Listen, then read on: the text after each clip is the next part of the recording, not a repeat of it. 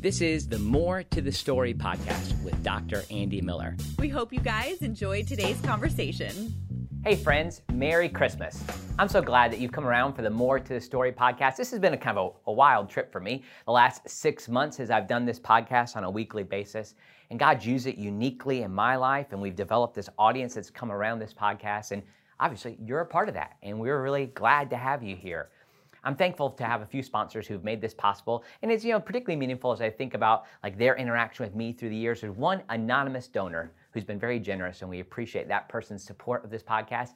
And today also we're highlighting WPO Development and their CEO Keith Waters, and some of his team have done just a great job helping people all over the country develop capital campaigns, mission planning studies, and the like. So if you can check them out at WPO Development, you can just Google them, or you can see keith.waters at WPOdevelopment.com.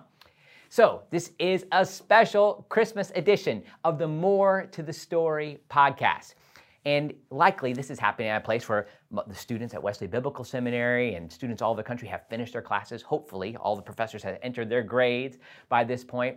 Salvation Army still has a few kettles left. There's still Christmas Eve service, maybe Christmas Day services that are happening. But as you're listening to this, I just wanted to take you into a scene that maybe isn't normally talked about as we think about the Advent season. And I'm going to be going to Jeremiah, the book of Jeremiah, chapter 32. So if you're in a place where you can open up your Bible, that might be a good thing to do as we talk through this. Now, I want to go back a little bit to a point in my life where I was completely out of control. Actually, it was just a few months ago. I was at an ice skating rink, I believe, the only ice skating rink in the state of Alabama. In Montgomery, Alabama, I was with my brother and soon-to-be sister-in-law, and my family was at the Montgomery, Alabama Mall. And while we were there on the ice skating rink, my boys and I decided it'd be a great time for us to race. So we put ourselves in that position. And just imagine, this is Christmas season. My family and I, we like the Amy Grant kind of old 1980s Christmas music. Think of that synthesized bass. Dong, dong, dong, dong, dong, dong, dong, dong, dong. There we are, ready to go. 3, 2, 1, and we're off to the races. And I am beaten. Now, I actually had ponds in my neighborhood where I grew up, where I could actually skate. So I have a clear advantage on my southern children. And so we're off to the race, and I'm ahead of them. But all of a sudden, I realized that normally on an ice skating rink, you go around in a circle, but we had identified the ending point, the finish line of the race at the other end. And as I'm getting, I realized, I don't know how I'm going to stop. And neither do the boys. So we are going, and I see the finish line coming. I'm going to win. But in order to make this happen, I just had to slide on the ground so I wouldn't crash on the boards. Meanwhile, my son Titus, my 12-year-old son, passes me and wins the race. But like an NHL hockey player, slams up against the boards, and we're all lying on the ice because we got to a place where we were skating so fast. Well, I don't know if it was that fast. Fast enough that we were out of control. And this is what happened to us in that moment. We got to that place because we didn't realize where we were. Now, I imagine on that first Christmas that we celebrate and we see all around us, there's a way that this unexpected pregnancy, this census that caused Mary and Joseph and the baby Jesus in utero to travel 90 miles from Nazareth to Bethlehem, to the place where there was no room in the inn, to all the challenges they experienced with the delivery of Jesus, things might have felt out of control. Now, I want to go to another situation in the Old Testament where we see an out of control situation. That comes when Jeremiah is captive. Jeremiah in chapter 32 is imprisoned in the palace. And King Zedekiah has him there. King Zedekiah is frustrated because of all of the ways he has taken God's word and spoken it clearly, but that's led to his imprisonment.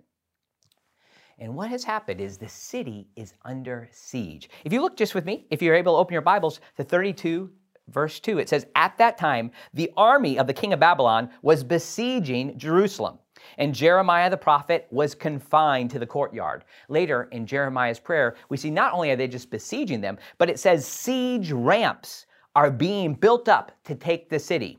Sword, famine, plague are coming because of Israel's disobedience, and they are being given into the hands of the enemy. That's verse 24. Siege ramps. I mean, in my mind, I kind of see things like Lord of the Rings kind of coming out here. I mean, just fireballs, all sorts of things are coming at the city. It is being desolated. They know it's coming.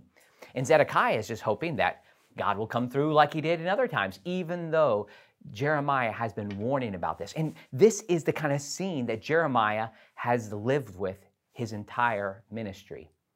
He has spoken these clear words saying, look, you're out of control. This is not going to end well. He said to multiple kings, false religious leaders, to the people of Judah themselves. They are headed towards this disaster. Jeremiah was trying to clue them into the fact that they were in a mess, but they refused to see, even when the city was falling in front of them. Now, during this time, as Jeremiah is confined to the palace, this is when something strange happened. And I mean really strange happens. This is when God comes to him and says, here's what I want you to do, Jeremiah. Your nephew's going to come to you, or maybe it's cousin, depends on the translation. He's going to ask you to buy a field. And I want you to buy that field. And go through all the necessary legal mechanisms, have somebody who makes sure to second that, put it in the right document so you have it all together. Now, this is what's interesting to me, is that while we know of the trust that Jeremiah has, the way Jeremiah responds issues kind of his own bewilderment. So if you look in verse 17, it has Jeremiah saying this, "Ah, sovereign Lord," or "Ah, Lord God." Now, I have to admit, I had to check this out in Hebrew to figure out what was going on in this passage, because it's not an expression that you would normally see. But Dr. Terence Fretham and other scholars have suggested that this, and Fretham was one who taught at Luther Seminary for decades, he says this is an expression of uncertainty or puzzlement. It's an expression of uncertainty or puzzlement. It's like Jeremiah is saying, Lord, I know you can do anything, and I know you want to use me, but you do realize that you're asking me to buy a field when this field will be occupied by the enemy any minute. Are you sure you want me to buy a field? Jeremiah, in this moment, even questions God, like, what are we doing? Why would you call me to do this? And if you look at Jeremiah's prayer, he goes through, okay, I know you can do all things. You created the world out of nothing. You delivered us from the hands of the Egyptians. But you want me to buy a field? Buy a field when we're under siege? The siege ramps are built? It might seem like that's a bit of where our society is, our world is. The siege ramps seem to be built against us. You think about even just this past week when I'm recording this, I've heard it this morning, reports of the challenges with Russia confronting the Ukraine, the G7 trying to respond to that, the challenges of China trying to take over Taiwan, Iran developing a nuclear missile, much less the challenges that our society expresses. My wife sent me kind of a sad text where she and the kids went to our local library, and they went to a new book rack, and half of the new books were promoting the normalization of homosexuality for children. The challenges that we face in our society with the moral collapse that seems to be around us, where individual desires are exalted to the place that religious freedom doesn't have a voice. I mean, these are significant moments, much less the challenges that we experience because of COVID-19 and the way the church is expressing its own mission. This seems to be a challenging time. It's like the siege ramps are positioned against the church, and maybe even against what we see as the moral fabric and the moral direction of our society. And personally, you might feel that way too in your very own life. Maybe as you're hearing this podcast, you're experiencing loneliness this holiday season. Maybe you've lost a loved one who's not going to be there on Christmas Day and they were last year. It might be that your family has changed, your marriage has changed, you're confronted with challenges at work and school, you've given in to temptation, and you sense the consequences of that. Maybe you're at a place where you just even question whether or not God is real. You have your doubts, and I want to encourage you, even in the midst of your doubts, to know that God can speak to you. We might look at our lives and our context and be like Jeremiah and say, Lord, buy a field? And it might be that the people who were around that first Christmas said the same thing. Lord, the Messiah is coming. A baby? Really?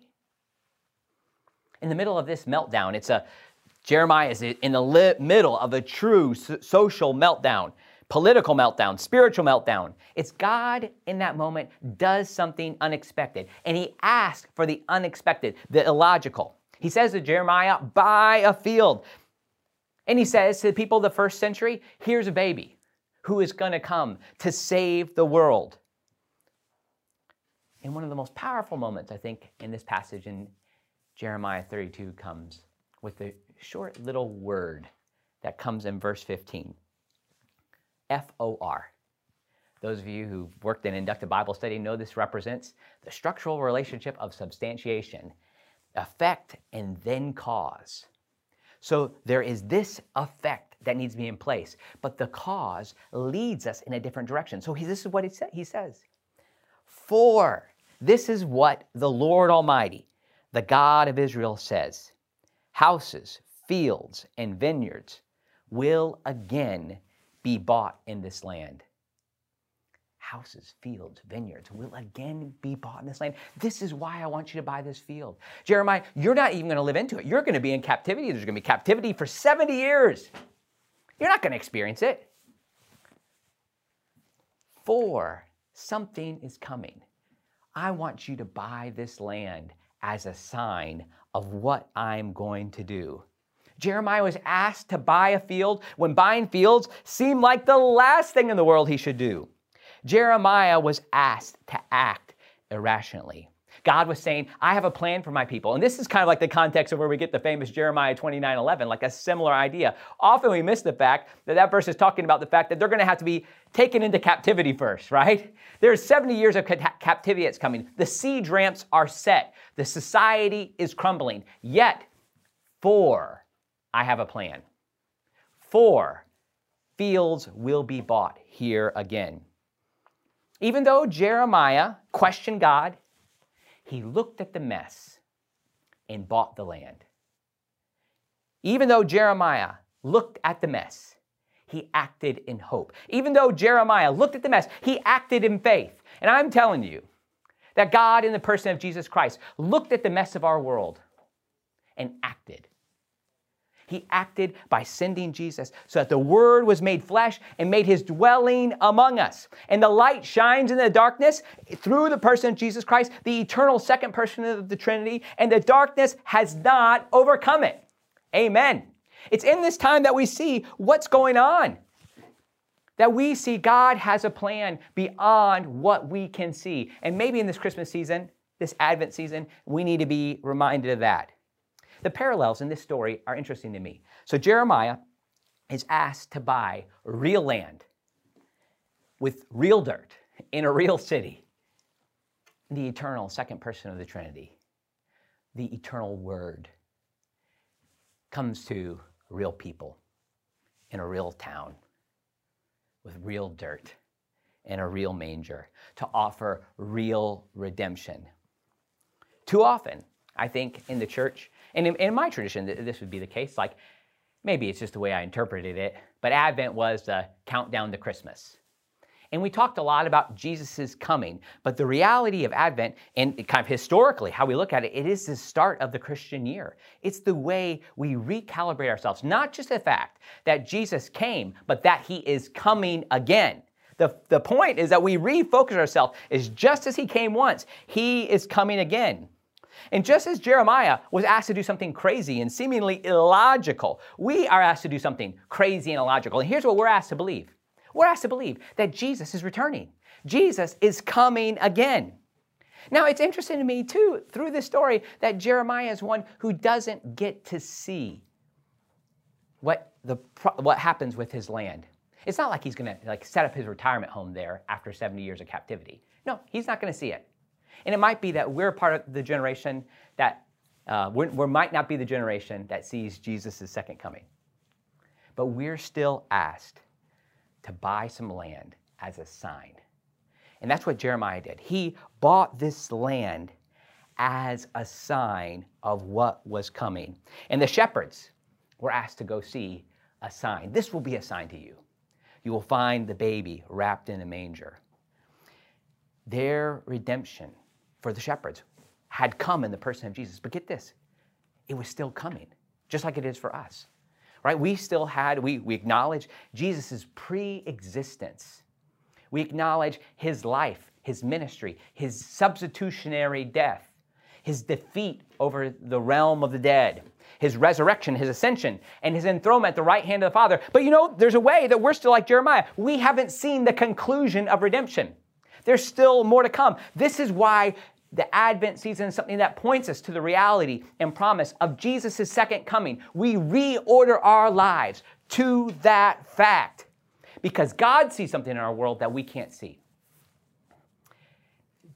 In our last appointment in the Salvation Army, we were in a place where we had a car that had been handed down through, I would say, generations almost of Salvation Army officers. We were the sixth owner of this Salvation Army car, and it had given out on me several times.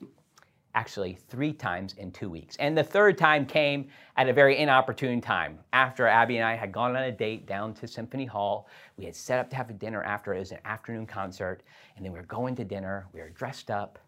And as we were driving back on the busy Gun Highway, those of you in Tampa know that road, the car broke down and it was dead. Like Charles Dickens says, it's dead as a doornail. I mean, there was nothing happening to that car. Nothing could be done to jump it.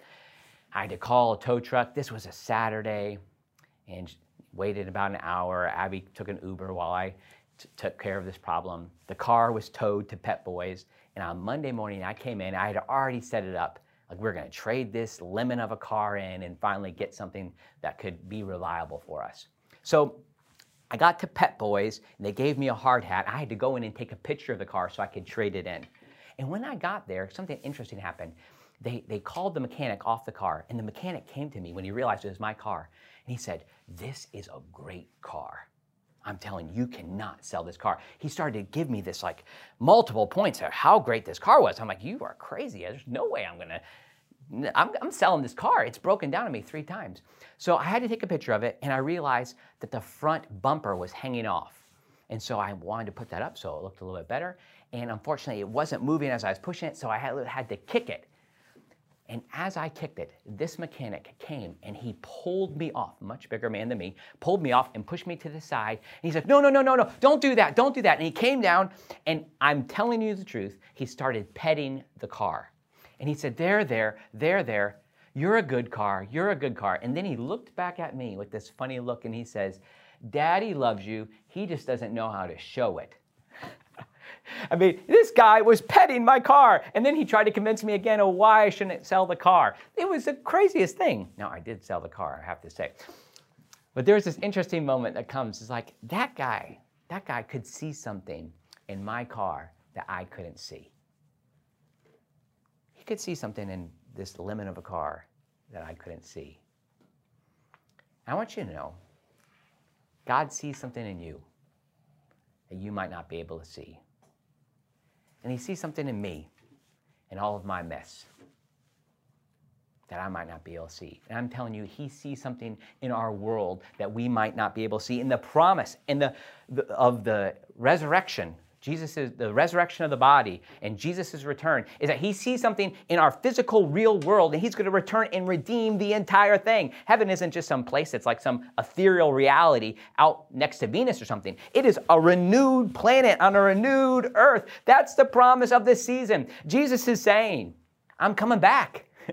And we greet him. "Yea, Lord, we greet thee, born this happy morning." God looks at us and he sees something that we can be, something that our world can be, even in the midst of its mess. So 3 quick things I think we can take away from this. First, do you need to buy some land? Now, maybe you really do need to buy some land. But what I mean by that is you need to claim what God is going to do. Claim Jesus and the power of his second coming. Claim the real physical reality that our world is going to experience. We need to claim some real dirt. Like claim some land today. Why? These are the type of things that are proclaimed so well in the Advent music that we have, even in Handel's Messiah.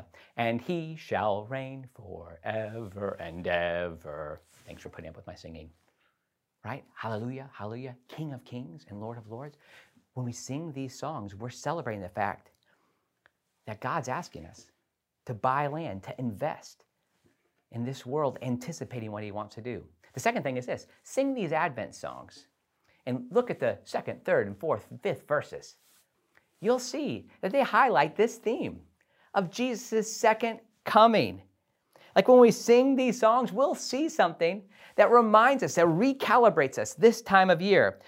Then our eyes at last shall see him through his own redeeming blood.